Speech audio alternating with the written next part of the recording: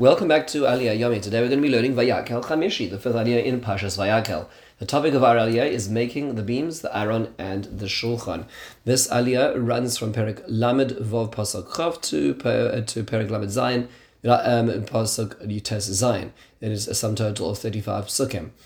We hear about the construction of the next stages of the Mishkan. So after hearing about the curtains, we now hear about the creation of the beams, the krashim, and we hear about all the details of the beams. We hear about that they're 10 amos high. We hear about that each one is a amma and a half wide. And we hear that every beam has these two pegs at the bottom, which now fit into two sockets, and there's these rings at the top which bind the beams together.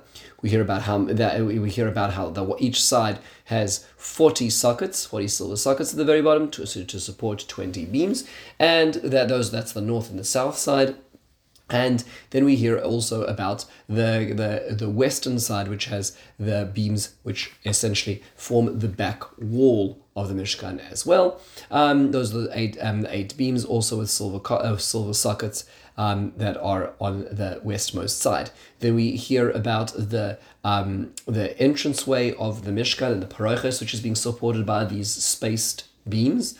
And we hear also about the entrance, the Masach LePesach HaOel, the entranceway curtain. All of these details we looked at in a little more depth in Parashas Truma. We then hear about the construction of the vessels. So we hear about the construction of the Aron. This is the Ark of the Covenant. We hear about its rings, its crown, the angels on the kapores. We hear about the solid weight of gold, the three boxes, the measurements, all the details we've heard about beforehand. And finally, we hear about the construction of the shulchan, which is the table, the showbread, and we hear about its height. We hear about the rows of breads which are above it, and all the vessels that accompany it. We, of course, did this in more depth in Parashas Truma. Right now, we'll just focus on one fascinating observation, and there's so much which can be learned in every aliyah, but this is one example over here. And that is that the pasuk makes it very clear that these are the northern beams and these are the southern beams. Does that have any relevance? Does that tell us anything specific? So the way the Torah phrases it, on the northern side they had 20 beams. The answer is actually yes. The beginning of the 12th parak of Maseches Shabbos in the Mishnayos, it tells us that in order for a person to transgress the prohibition of writing on Shabbos, a person needs to write two osios, two letters, two consecutive letters. So a person who is not allowed to write one letter, but will not transgress the isur, the prohibition of Shabbos, until two letters are written.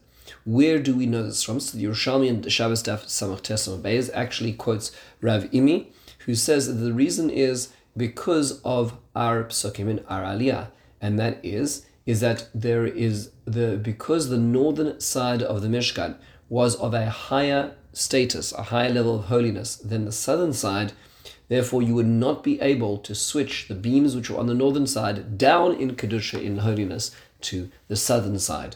And that is why it was that they had to write on the beams, and the way they would do it is they would have an aleph on the one beam, and they would have an aleph on the next beam, so we know that those two beams are supposed to be adjacent to each other. Then there'll be another letter on the other edge of it, and its joining letter on the other one. So everybody would know specifically which beam fitted where in the puzzle, and there would be no shifting as to where the beams belonged. That's what we learn from here. That's why it's two letters, because the two letters were what was used in the Mishkan in constructing the Mishkan, using the two letters for orientation as to where the beams belonged. It's interesting that the Mishnah Chachma, in his commentary on the Torah, actually has a hint to this. So that's why when it talks about the northern beams, it says Adonai Arbaim Adonaihem Kesef, and there, when it comes to the northern side, their 40 silver sockets. But when it talks about the southern side, it just says Adnei Kesef. The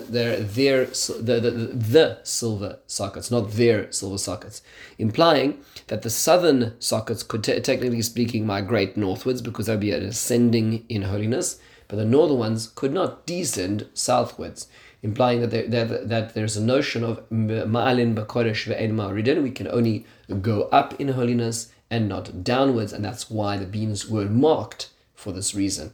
A few interesting applications of this halacha in day-to-day life. So Tashbeitz says in the second chelek of his responsa, A very beautiful, interesting idea. And he talked about a Sefer Torah. A person brings a Sefer Torah to the shul.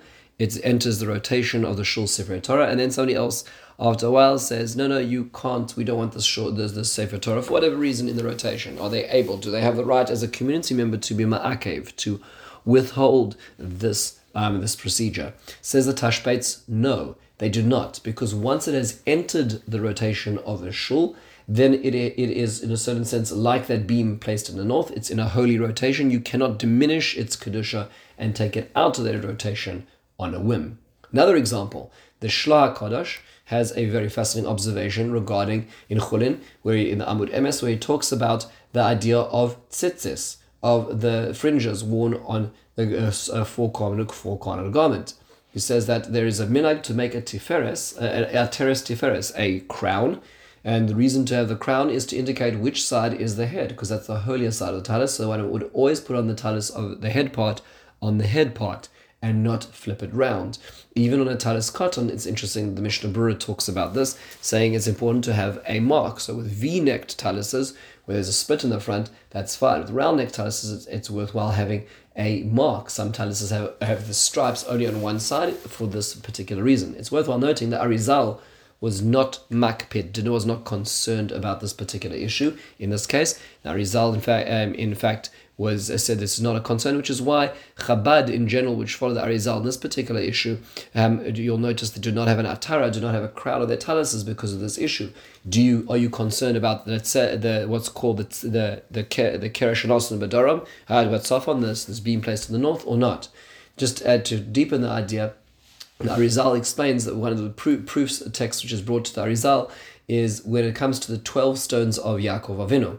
Yaakov Avinu, when he went to sleep that night, that fateful night in the beginning of Parshas Vayekhel, and he sleeps and he dreams that there are these angels going up and down. We know that at the beginning of the night there were 12 stones. At the end of the night, the pasuk tells us there was one stone. Rashi famously quotes the Medrash to say that they were all arguing to be under his head, and they joined to be one stone. Rashi, the question that could be asked is, well, even if they joined to be one stone, but surely only some of the molecules of that stone are under his head. The rest of them simply can't fit there. So why are they not still fighting? Not the entire matter of the stone is not under his head.